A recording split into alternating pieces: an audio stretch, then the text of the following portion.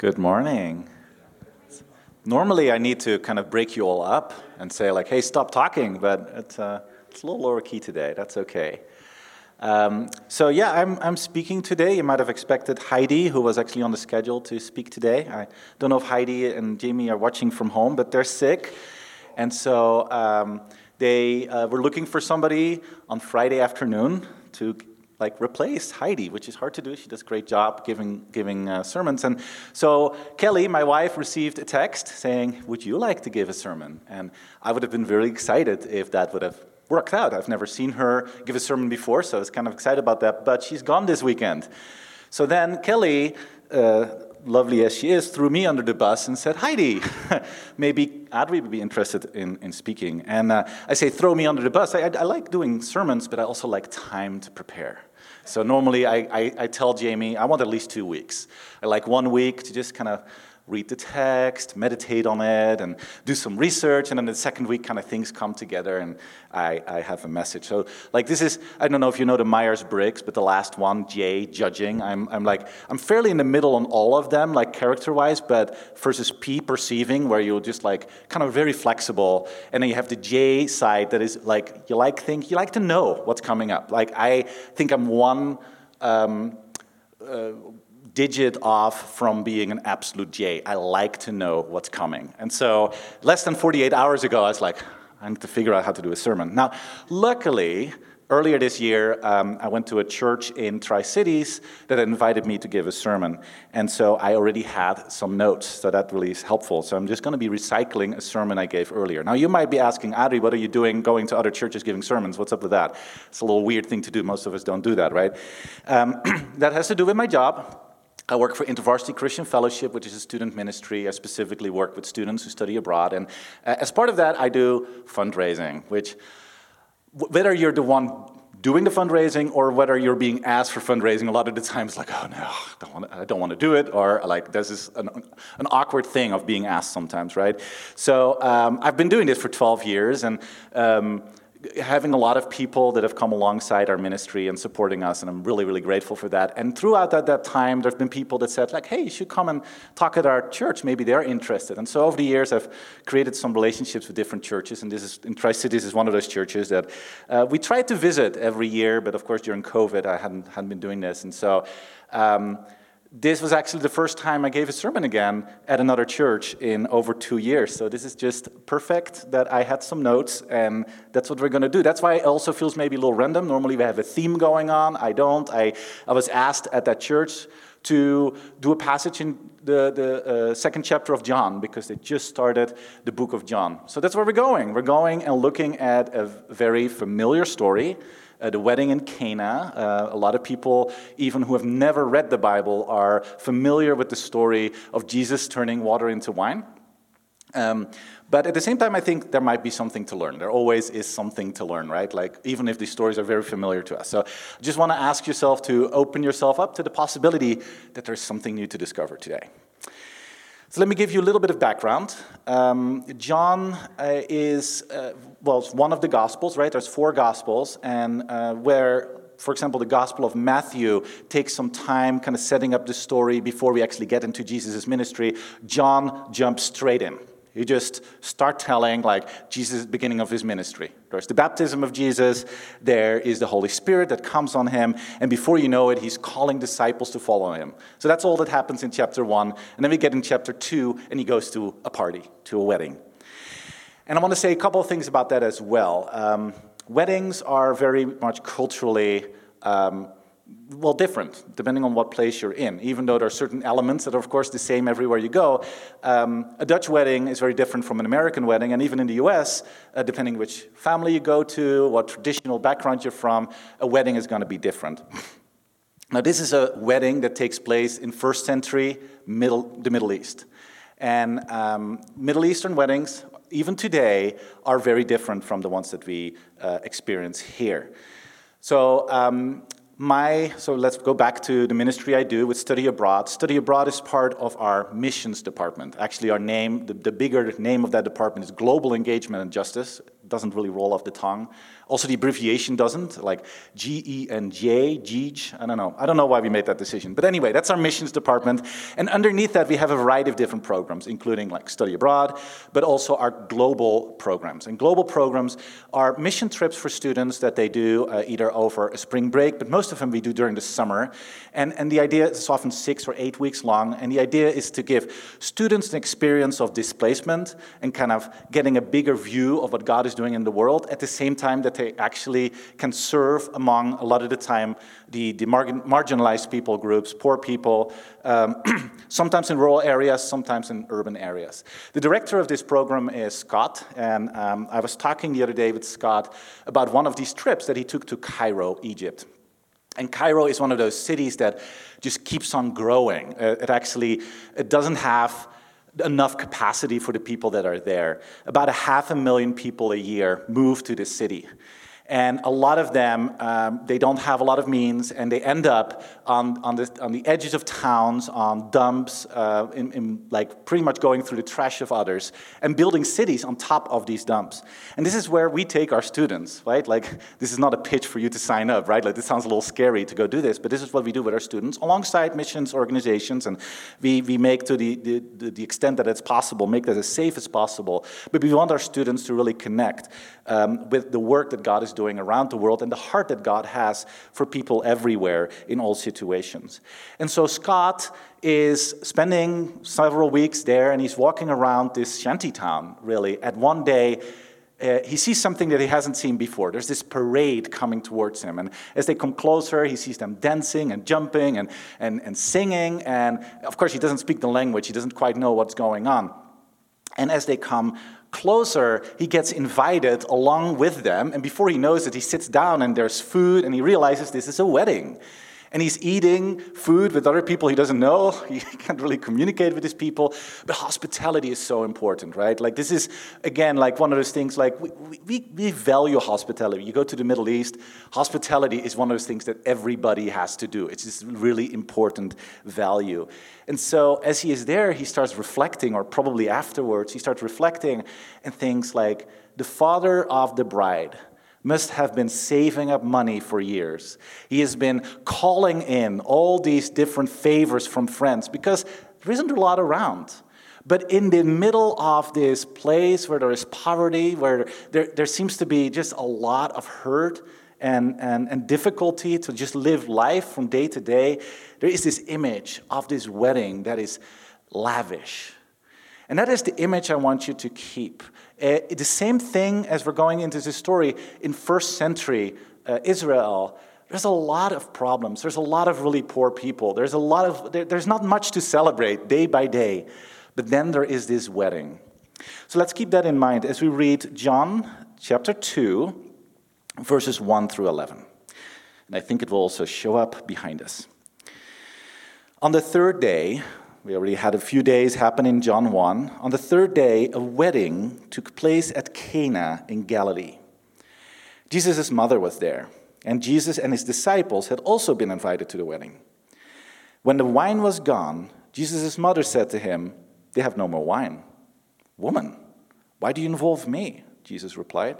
"My hour has not yet come." His mother said to the servants, "Do whatever he tells you." Nearby stood 6 stone water jars, the kinds used by the Jews for ceremonial washing, each holding from 20 to 30 gallons. Jesus said to the servants, "Fill the jars with water." So they filled them to the brim. Then he told them, "Now draw some out and take it to the master of the banquet." They did so, and the master of the banquet tasted the water that had been turned into wine. He did not realize where it had come from, though the servants who had drawn the water knew. When he called the bridegroom aside and said, "Everyone brings out the choice wine first and then the cheaper wine after the guests have had too much to drink. But you have saved the best till now." What Jesus did here in Cana of Galilee was the first of the signs through which he revealed his glory, and his disciples believed in him. After this, he went down to Capernaum with his mother and brothers and his disciples. There he stayed for a few days. Let's pray. Dear Lord, Heavenly Father, thank you for this text that might feel a little random, like just chosen on Friday. But also, we believe that none of these things are random. We believe that you guide us and that there's something in this message. This is your living word. And so, Lord, I pray that wherever we are at, that there will be something here for each one of us. So, Lord, I pray that your Holy Spirit will continue to be present with us as we dive a little deeper into this story. In Jesus' name, amen. Let me take a not-so-strategic sip of water. I try to normally be strategic about these things, but sometimes it just doesn't work. And there we go. So one of the things I do in InterVarsity, and I love about InterVarsity, is our focus on Bible study. And we do a particular way of Bible study that is called inductive. I know there's different organizations that use that name too and use it in a different way. But you have inductive and you have deductive. And deductive is you come up with a theme, for example, the theme of love, and then you start looking through the Bible and see, well, where's God talking about love? Which is a great way to approach Bible.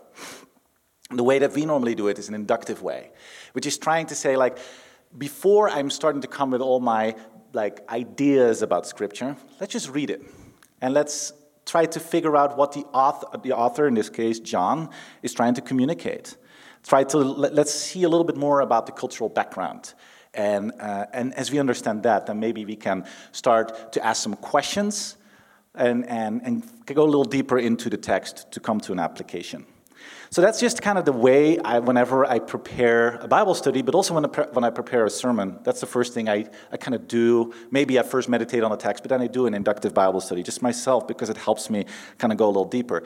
And as I did that, I came up with several questions, and I thought, why go through all the difficulty of shaping a sermon if I can just answer 4 questions? So I have 4 Bible study questions that I came up with, and we're just going to go through those questions, and hopefully there will be some enlightening answers to some of those.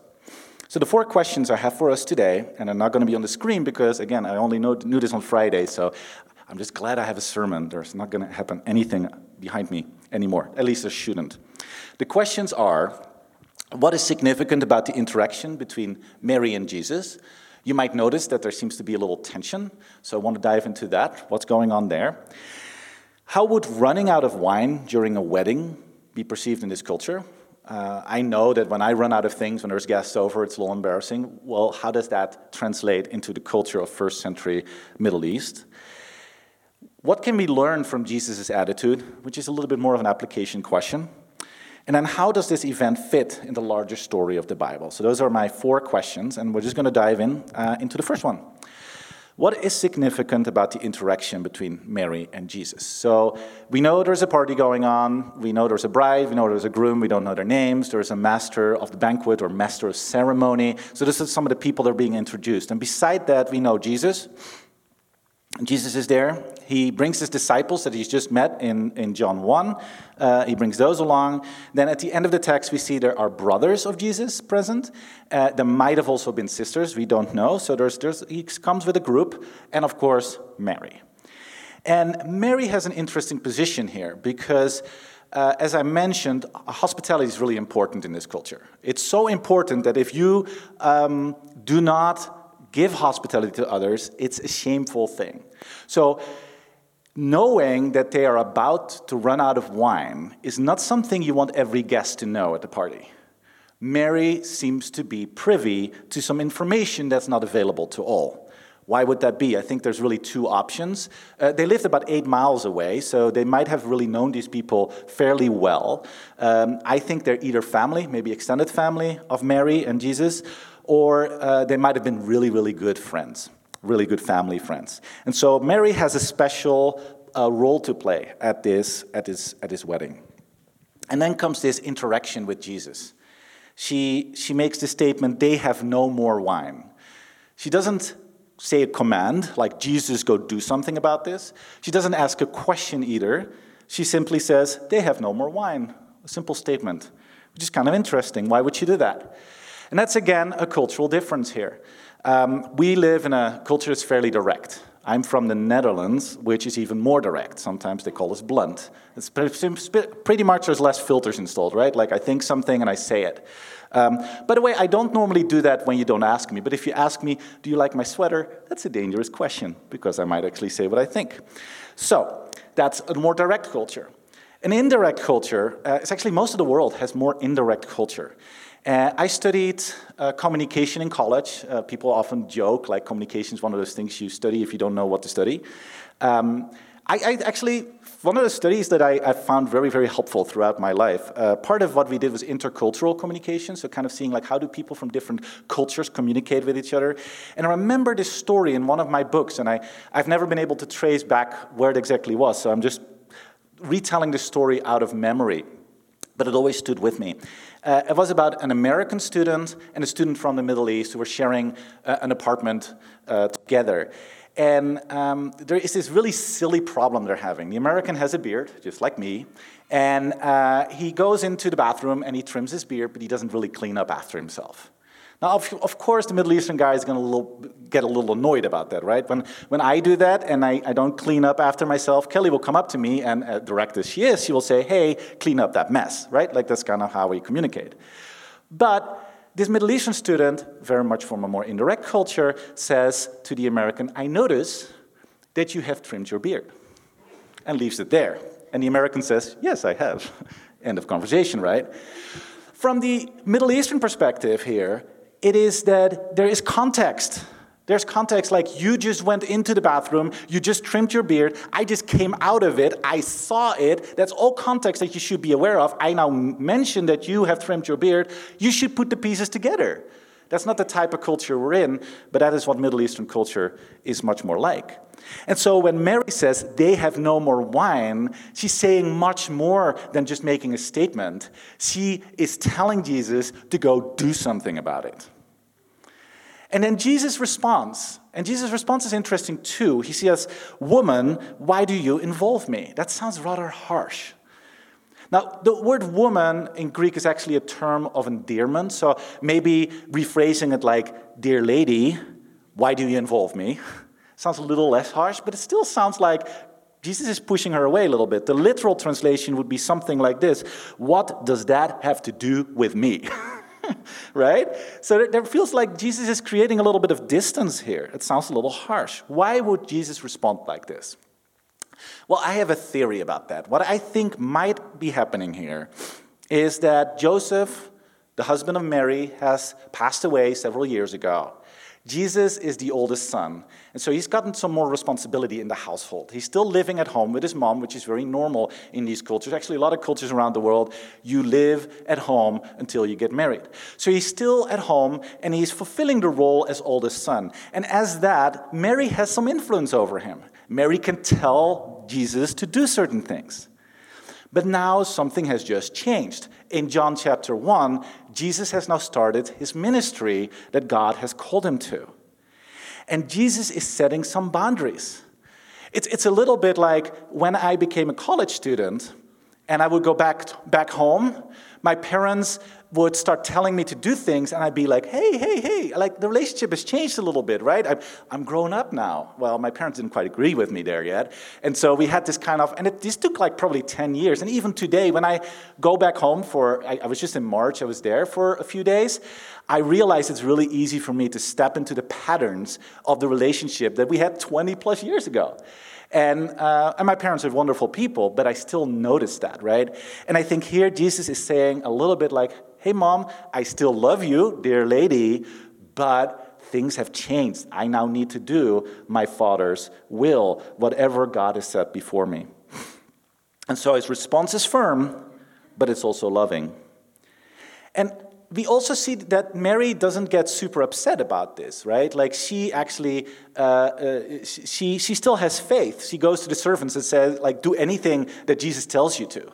Which is another interesting thing, because this is the first sign. Like John has 7 signs of Jesus, miracles that happen. This is the first one. So from that perspective, you would think that Mary hasn't seen Jesus do miracles. I don't know if that's true or not, but that's kind of what I get out of John here. So what if Mary then expecting Jesus to do? Do a miracle, change water into wine?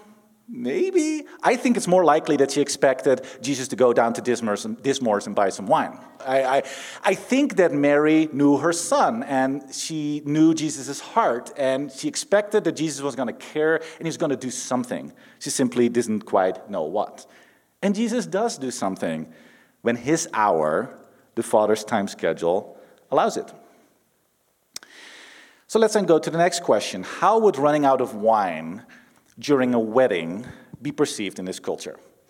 So before I worked with Study Abroad, I worked with international students both here in Pullman and in Moscow. And I've done that for 8 years, and then after that, I just wanted to stay connected. So there's a ministry in town, International Students Inc., that I still connect with. And last fall, they asked, like, hey, would you like to host a party in your backyard? They were not going to be there, the people that normally host. And they said, it's not going to be a really big group, probably like 10 people. And we decided to have a bonfire in the back of the yard. And so we expected about 10 people, and 25 showed up. Now, some of them brought food, so that was great. But then some of them were college-age guys. I don't know if any college-age guys here, but they tend to like get their plate and then stack it like vertically as high as they can. So, we're running out of food way quicker than we were supposed to. And Kelly, finally, with one of the kids, got into the car and got the best pizza in town at Hot and Ready, Little Caesars. And so we just got some quick, just quickly, we needed more food. And it kind of worked out. People got enough food, probably. But it was a little bit embarrassing, right? But that's it. It was a little bit embarrassing. That's not so the case here. I've mentioned already before, first century, Middle East, hospitality is extremely important. And there is real shame when you aren't able to provide for your guests. So let me ask a sub-question there that I had. Why do they even run out of wine, right? Isn't that just bad planning? Again, these weddings are a little different. They're not just like 4 or 6 hours long, like our weddings, maybe 8 hours, like for a big party. They can be multiple days. They can be a whole full week of celebration. So you can imagine like planning for that makes it a little harder already. And then the guests, it's not like they RSVP'd and then they showed up on time. Some of them showed up halfway the party. Some showed up from the beginning and stayed the entire time. And then just random relatives showed up like, hey, there's a party in town. And they came as well, friends. So it's hard to guesstimate who's actually going to be at the party. So that's another problem.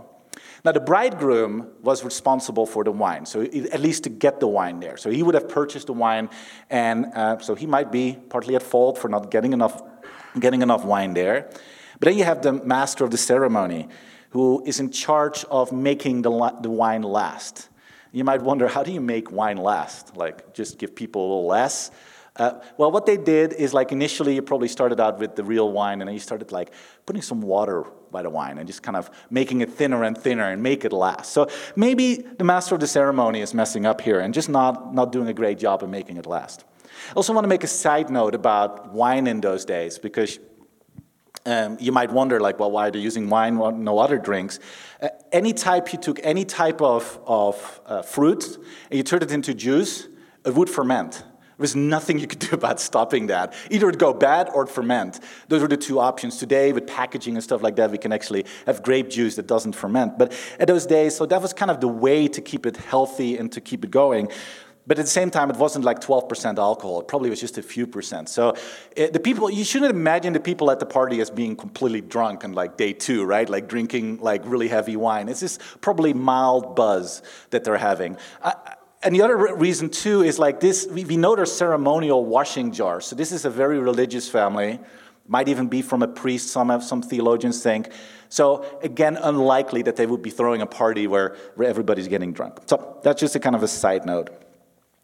But so there's a bunch of people that we could potentially blame for running out of wine, but it really doesn't matter who is to blame all that much. And again, this is a cultural component. We live in a culture that some have called a guilt-innocence culture. What that means is that my individual behavior leads to individual consequences. Very simple. I break into somebody's house, I steal something, the cop is waiting for me, I'll probably go to jail, get a fine, right? There's individual consequences. Now, it's not like that doesn't happen in the Middle East, but they are part of an honor-shame culture. So the consequences aren't just for me, but they're to the entire group I belong to. So in this particular case, whoever messed up yes, they're to blame, and probably some people are going to be angry with them, but running out of wine in a culture that finds hospitality extremely important is going to reflect back on the entire group, on the entire family. And not just at that moment. I mean, just think about it. This is something shameful that happens in the most public of settings. Everybody's going to know. And 10 years later, they're going to run into this now 10-year-old, on the 10th year anniversary of this couple and say, oh, those are the people the wine ran out on. This is the party where they weren't good hosts. So this has a really big impact on this family. So if you then reread Mary, who says, they have no more wine, initially that sounded kind of a factual statement. I don't think it's a factual statement. They have just ran out of wine, and they're seconds away from disaster, right? The next guest who's going to try to fill their cup with wine is going to know there is no more wine. And I think Mary is saying this in full panic mode. She's still not telling Jesus what to do, but this is really obvious from the context. Jesus is getting the panic, and he's understanding what's being asked of him. And then Jesus does the miracle. And by doing this miracle, he doesn't just save a party, but he turns shame into honor. And it says in the text, when the wine was gone. The word gone in Greek is hysterio, which is interesting because it doesn't just refer to the quantity, it also refers to the quality of the wine. And here Jesus doesn't just restore the quantity, it's about 120 to 180 gallons of wine that was water that was turned into wine. So there's definitely quantity, but it's also the best of wine. So it's not just the quantity that's there, the quality has now improved as well. And I think that comes to where I see Jesus whenever he shows up in the Bible or in our lives. He's not just there to restore quantity, he's there to restore quality, he's there to restore all of it. It's total restoration. So next question. So it's more, like I said, an application question. What can we learn from Jesus' attitude?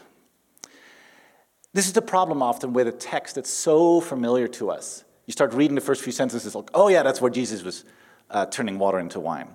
Oh yeah, that's where Jesus is going to walk on water, right? They're so familiar to us that we are not even surprised by it anymore. However, if you would read this for the very first time, you would not expect Jesus to turn water into wine. That's not the thing that you expect to happen in a story. It's unexpected. It's a supernatural miracle. The other thing that's unexpected is who are the first to know? Most of the guests in the wedding don't ever figure it out. But the first people to find out are the servants. They're the ones who scoop out the water, and it's not water, it's wine.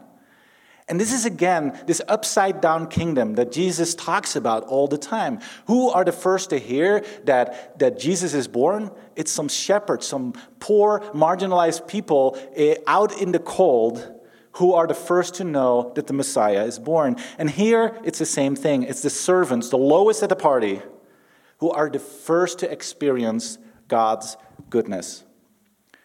And then the honor doesn't go to Jesus. Jesus was the one who did the miracle, right? Shouldn't he get all the honor? Most people don't even know. The people that get the honor is the family. Wow, this wine is better than we even expected. And so the honor goes to the family, and Jesus doesn't need the honor. And we actually see this happen throughout Scripture as well, where Jesus heals somebody and it says, don't tell anybody. I find that maybe one of the harder things to do in my own life, because I am always searching after honor, even in little things. Let's say I come home and I notice the dishes aren't done. It's really not my turn, but I do the dishes. And then Kelly comes home and she doesn't notice. I'm like, hey, did you notice what happened in the kitchen? That was me, right? It's silly little things like that. I want the glory and honor. So let's go back again to my time doing international student ministry here in Pullman. For 7 years, we did an international furniture giveaway. And I found out about this idea from a friend who lived in Corvallis, who said, they have this really cool thing going on here where they're giving free furniture to students. And so I thought that'd be a really great ministry.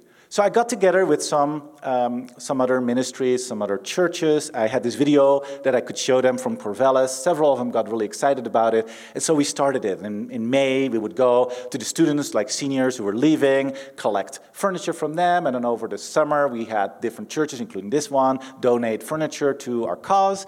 And then we had some time to repair things towards the end of summer. And then early on in September, we started our furniture giveaway, and we had this big launch on Saturday morning where a lot of the students were graduate students who came to Pullman but didn't have any furniture, and they didn't have a car, and they didn't have a driver's license. So even if they had money to buy stuff, they didn't know how to get it to their house. And so some of these people I met had kids, and they had been sleeping on the floor for 2 weeks. So this was a great way of really helping these international students that came to town. And so this is like year 4 or something. It's like really going well. We have a lot of people involved. And suddenly I see this TV crew show up. And they walk to this lead pastor that I've never seen at any of our meetings or anything we do at Furniture Giveaway. And he starts giving the pitch about the vision about the Furniture Giveaway and everything that's happening. And I'm sitting there thinking, that's not fair. Like, I started this thing. He's getting the honor and glory. I want the honor and glory, right? And I really had to take a step back and say, like, this is not about me. This is about what God is doing, and it's going well. I should be rejoicing that so many different groups are doing this together. It's such a hard thing to do, and it's such a human thing to just jump to that place. So even though we're not at the end of the sermon yet, I want to give you a question to reflect on for just a few seconds. Is there a place in your life where you need to be reminded to live out your life more in the servant-hearted attitude of Jesus? I'll say that one more time. Is there a place in your life where you need to be reminded to live out your life more in the servant-hearted attitude of Jesus? I'll just give you 30 seconds.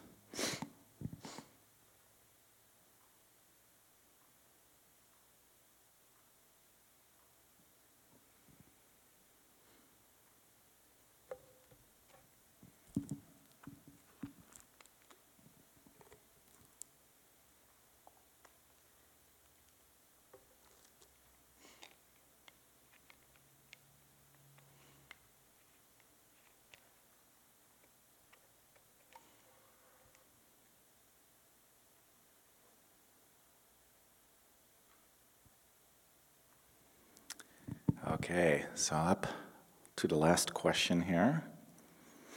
So the question I ask, and I like to ask this with a lot of the time I read the Bible, is like, how does this event fit in the larger story of the Bible? Because we're so used to like looking at one verse and taking it out of context or one little story.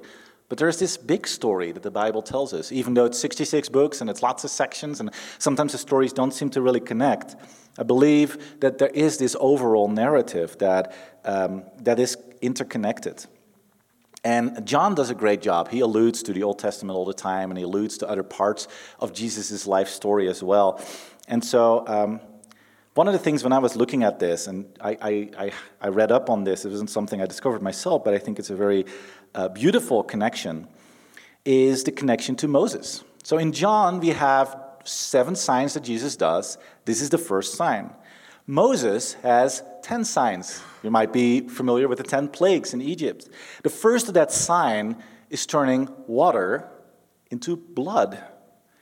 And then 9 signs later, what happens is that the people of Israel, the Jews, are freed from slavery and are able to go to the promised land.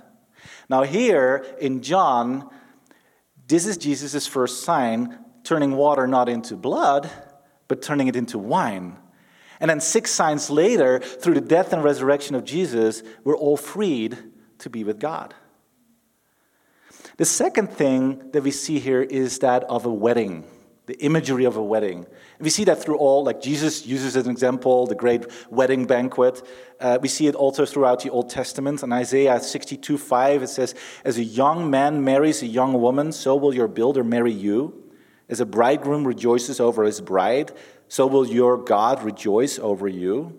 And very similar in Revelation 19:7, all the way to the end of the Bible, it says, "For the wedding of the Lamb has come, and his bride has made herself ready." So this allusion to the wedding of the church to Jesus.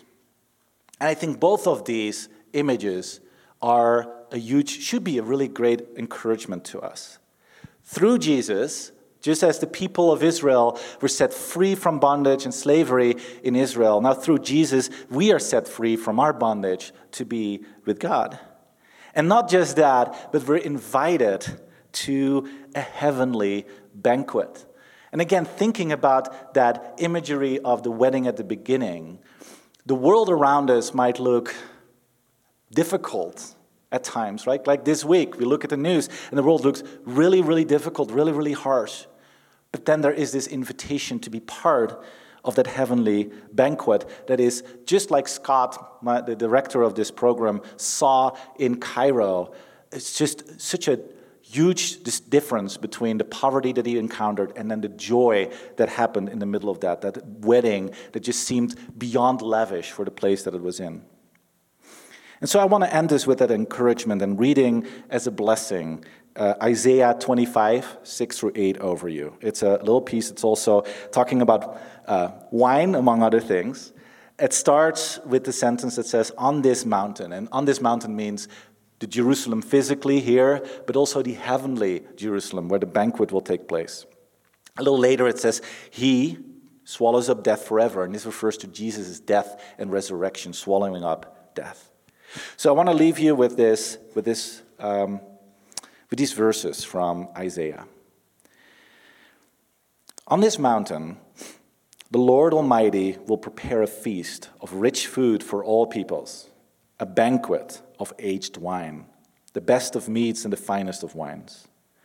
On this mountain he will destroy the shroud that enfolds all peoples, the sheet that covers all nations. He will swallow up death forever. The sovereign Lord will wipe away the tears from all faces. He will remove the disgrace of his people from all the earth. So with that, I'm sending you out in the grace of our Lord Jesus Christ. Amen.